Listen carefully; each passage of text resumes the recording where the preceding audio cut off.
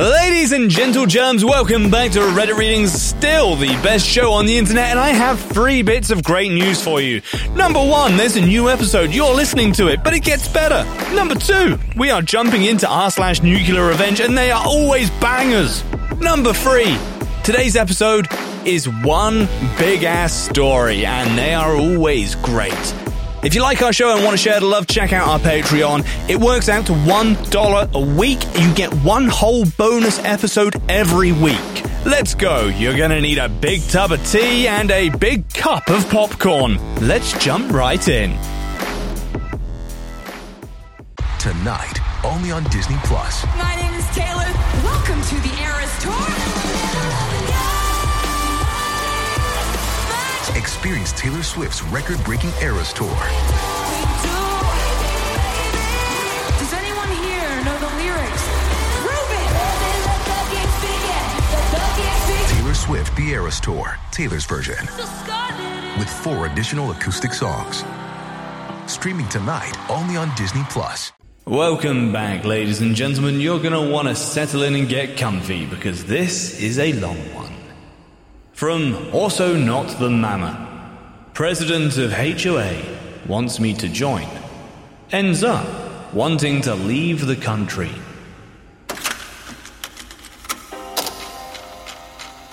So this story is about a property I own but rent out. This may sound strange, but I don't think I could afford to live there these days. It's become somewhat exclusive. I've used dollars here because it's what most people reading this will relate to. This doesn't take place in the US, and I've given an approximate dollar value for local currency. This is going to be very long.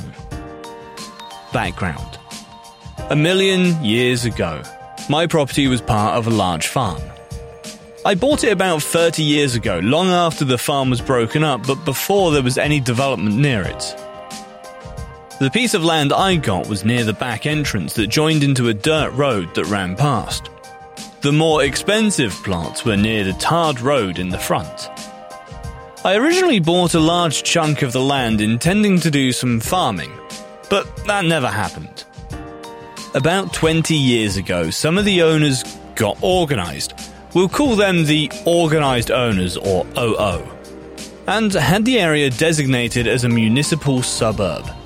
The municipality agreed to put in tarred roads, water and electricity if a certain percentage of the properties were developed. A construction company, linked to the OO, went around contacting the owners who had land but no buildings, offering to build houses for us at a very, very reasonable price, contingent on them getting a certain minimum amount of people signing up. While this was happening, one of the OO approached me and offered to buy half of my property.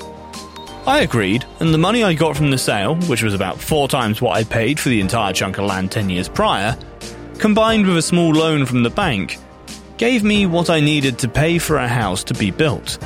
And it was a fairly large and nice house too. I stayed in the house for a few years, and my mum moved in with me. I had decided to subdivide the property again and build her a house next to mine. But, unfortunately, an undiagnosed tumour took her before the house could even be started. Well, it was diagnosed, but too late to do anything.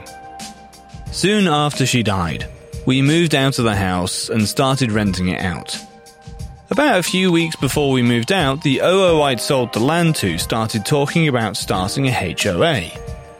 I wasn't interested and left soon after. About 2 years later, the neighbour OO contacted me.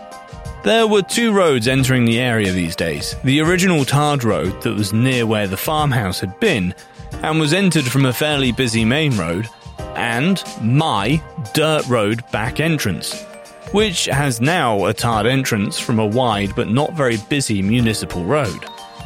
The HOA was trying to get the old farm road blocked off to improve security and decrease through traffic, and wanted the road next to my property to be the main and only entrance to the HOA community, and they were pressuring me to join. I said no, and I was adamant, and eventually they accepted that but told me they wanted to have a sign near the road welcoming people to the neighbourhood. and the only practical place to put it was on the edge of my property. They also wanted to build a little guard hut and have a security guard permanently monitoring who went in and came out. They wanted to build his shed on my property. We came to an agreement whereby they would mow the lawn and pay the equivalent of about $35 a month in exchange for the land they needed. I was very happy with this arrangement since the property was fairly large, and it didn't really cost them anything since they already had a full-time gardening service servicing the HOA. This all happened over a decade ago. They eventually got the other main road blocked off, and the HOA is paying for a rent-a-cop to be permanently stationed close to my property, as well as mowing my lawn and paying me enough money for takeaways for the family each month. I'm occasionally contacted by members of the HOA to get me to sign up, but I'm really not interested. My property has been rented to the same tenants for all these years, and everything there is going well for me. Until about 3 years ago, when someone scared the crap out of my tenant's young daughter by making strange noises and shooting a gun close to her bedroom window 3 or 4 times over about a month. This scared my tenant, and I guess it scared the HOA because they and my tenant contacted me with a proposal. I join the HOA, and they give me exclusions from the HOA rules, including exclusions from paying the monthly fees, and in addition, they will build a wall around the entire HOA neighbourhood, including electric fencing and security cameras. They told me they'd wanted to do this for a while, but they were unwilling to build the wall on a property that was not in the HOA. I couldn't see the downside, and so I agreed. The dishonest dealings. It took a little over a year to build the wall and get everything completed, which is actually quite fast. And then a month to the day after everything was done, my tenant got a HOA warning about his dogs barking. He told the HOA that while the property was in the HOA, it was exempt from the rules. The HOA told him that they had cancelled the exemptions and that he had 30 days to comply. He contacted me, and I opened some mail I'd gotten from the HOA. I'd ignored it since I was supposed to be exempt from the rules and fees. Man, did I get a surprise. They had retroactively cancelled the exemptions and were claiming 1. That I pay late fees going back over a year, 2. That the easement agreement had been cancelled and that they were retroactively cancelling it a year back because the HOA contract allowed them to use small unused portions of HOA members' land for the common good for free, that I refund them the money they had paid for the easement over that period, 4. That I owe them money for the garden service mowing the large lawn, and 5. That I would be fined for each infraction my tenant failed to remedy. This started an expensive process involving lawyers and the court system that ended with a judge telling me that what the HOA had done was mostly legal. They had the right to revoke the exemptions, but that they had to give me 30 days notice. As I was walking to my car, the neighbour OO, the one who bought half my land so many years ago, told me I was stupid to have refused to join the HOA when it started, as I could have been a founder member, whatever that means, and that next time I should be sure to understand the documents I signed before signing them. The malicious compliance. Neighbour OO was right. I should have read the contract better. Also, I was interested in what it meant to be a founding member. Spoiler, nothing. And so when I got home, I grabbed the HOA contract I'd signed, as well as all the other documentation they had provided me with, and started reading. I was determined to break every rule I could to find a loophole to break. Do you enjoy science, spooky stories, and all things paranormal? We do too. While we would love for most paranormal stories to be true, we are here to tell you that they probably aren't. But that doesn't make them any less fun to speculate about. We are the Spooky Science Sisters podcast.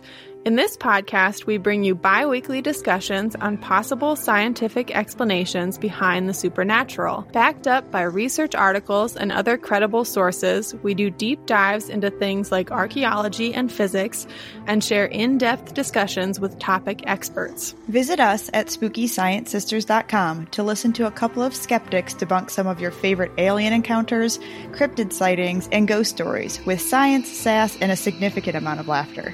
Thank you, and stay spooky. I didn't get past the first page. While the street address of the property is used to identify it for all practical purposes, in the city records it has a unique property number that has to be used on legal records.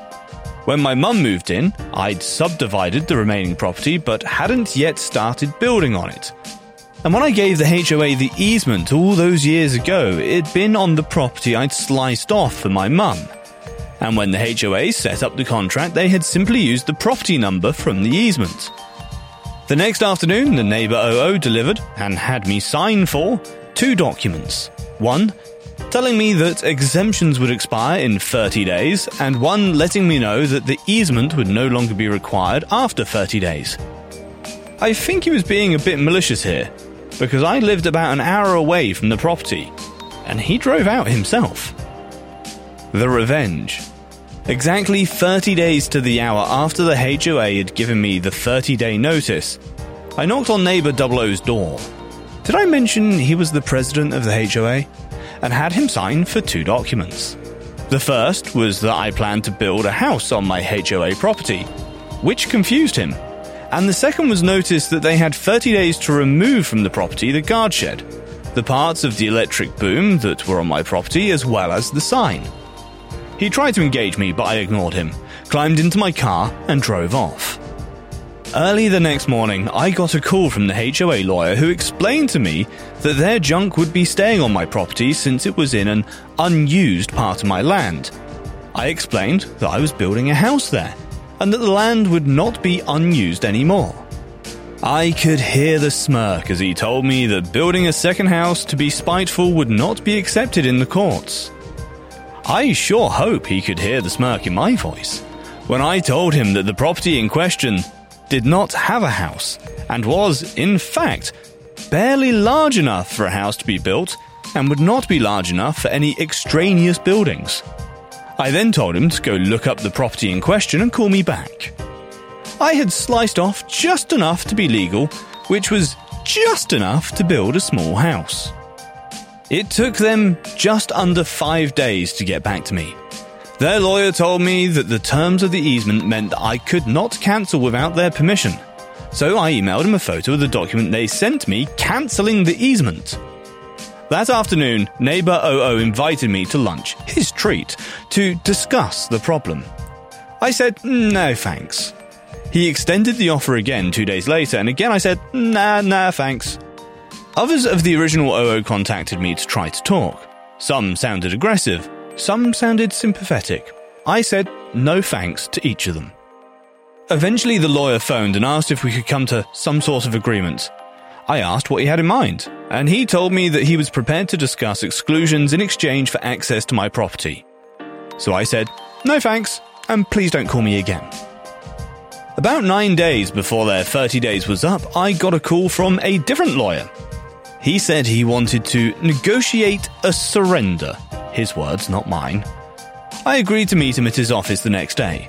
I'd already had the documents drawn up, and the meeting was as simple as me giving him the document and him reading them over. My new easement offer. 1. Including everything offered by the old easement offer. 2. I changed the line, mow the lawn, to get the property to HOA standards and keep it there, since it was now in the HOA. 3. Would cost them about $500 per month instead of the $35. 3A. This amount would increase with inflation. The previous contract didn't include that bit. 4. When cancelled for whatever reason, the HOA would have to pay me a cancellation fee of around $750. 5. The contract automatically terminated after 30 days if A. Any disciplinary action was taken against me, my tenant, or the property. B. Any complaints were levied by the HOA against the property. C. Any legal action was taken against the property by anyone in the HOA. 6. That the lawyer who had offered to negotiate surrender would be allowed to mediate any disputes between us at HOA's expense. And that 7. The HOA would pay all my legal fees if any legal action was taken against me. I'd deliberately left some insane things in there so that I could appear to concede some points or be negotiated down when the HOA got indignant about the points I actually cared about. The lawyer didn't look too happy. He said that my proposal sounded unfair, but that he'd have the HOA president look at them. I reminded him that in 8 days I'd be setting a group of men armed with sledgehammers and anger management issues loose on whatever of theirs was still on my property. That evening, I got an irate call from the HOA president. He told me he was never going to sign the new contract. I said, okay. He then told me I was charging too much per month and that it should be the same rate as the previous contract. I pointed out that when I signed the previous contract, the area was under development, and there was at least one other road leading in and out. But now, there was only mine. And besides, mine was now developed with everything they needed. He told me that I was forcing them to sign a document they didn't want to sign. I told him that he was free to not sign it. He whined about everything he could think of, and then eventually told me I'd be hearing from his lawyer. The next morning, Surrender Lawyer called to ask if I'd be willing to come to their office to sign the contract. I agreed. When I got there that afternoon, I learned that Surrender Lawyer was not a lawyer, but a paralegal. He handed me the contract and asked me to sign it. He laughed when I told him I'd have to read through it first to make sure nothing was changed, and mumbled something that sounded like, "I'm sure you would." I read the contract. Nothing had been changed. Not a single thing. And the HOA president had signed it, with the surrender paralegal signing as witness. I looked at him and said, "Why did he sign this? It was stupid to sign it." The paralegal looked at me and said, "I started telling him that signing it would be a bad decision, but he told me I wasn't being paid to think or give legal advice and to shut up. So I shut up." I said, "Do you understand what he's signing here?" He looks at me and nods. He said, "I asked him if I should have one of the lawyers look at it before giving it to you, and he told me that we'd already billed enough for this and that he'd sign it and sue me after their easement was safe." This happened about a year and a half ago. It took about 6 months for the HOA to find out how screwed they were. They wanted to sue me, but their lawyers explained to them that there was no way to win. Even if the court sided with them, all they would get is the easement contract voided, and they did not think that the court would side with them. The lawyers were adamant about one thing. The HOA could not live with the "HOA pays my legal fees if legal action was taken against me," since it didn't limit the people taking legal action against me to the HOA, as worded. The HOA would be forced to pay my legal fees if anyone took legal action against me. They argued that the courts would probably not enforce that since the context of the agreement was to do with the HOA. And I told them I was prepared to find out since the HOA would definitely be the ones taking action against me if they challenged it. I eventually signed an addendum to the contract that said that the neighbour OO, HOA president, would personally pay all my legal fees unless he held no position at all in the HOA, and that the HOA would pay all my legal fees if the HOA took legal action against me. He resigned from the HOA at the end of that meeting. I politely told him in front of everyone that he should not sign documents unless he understands what he's signing. He didn't look pleased. It came out during the mediation. You cannot imagine how happy the lawyers were that their paralegal was mediating.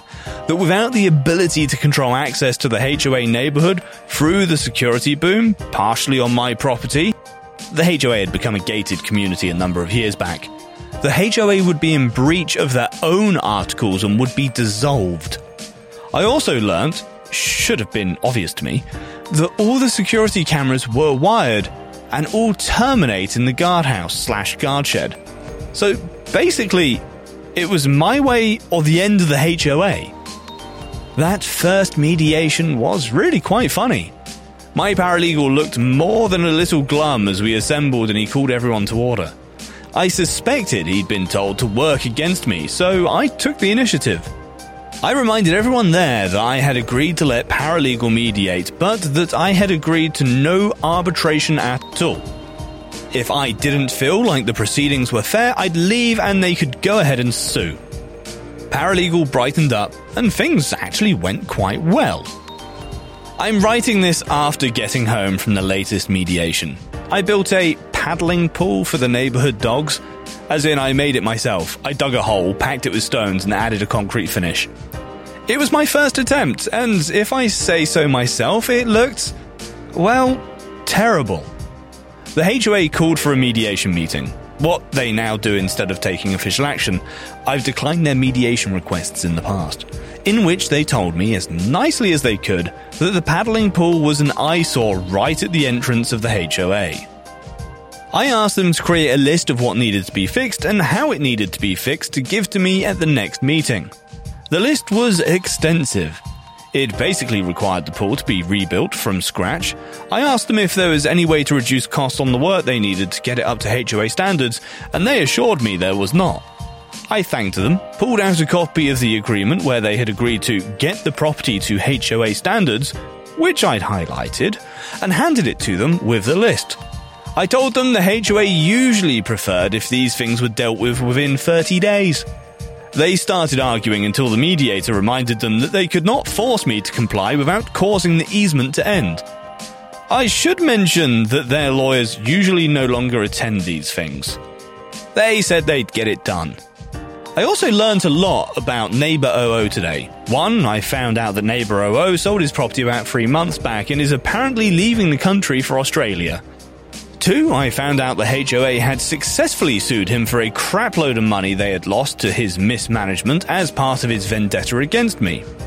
3, I also learned that he had a vendetta against me. I have no idea what I did to upset him. I'm not sure if I'll screw with the HOA anymore.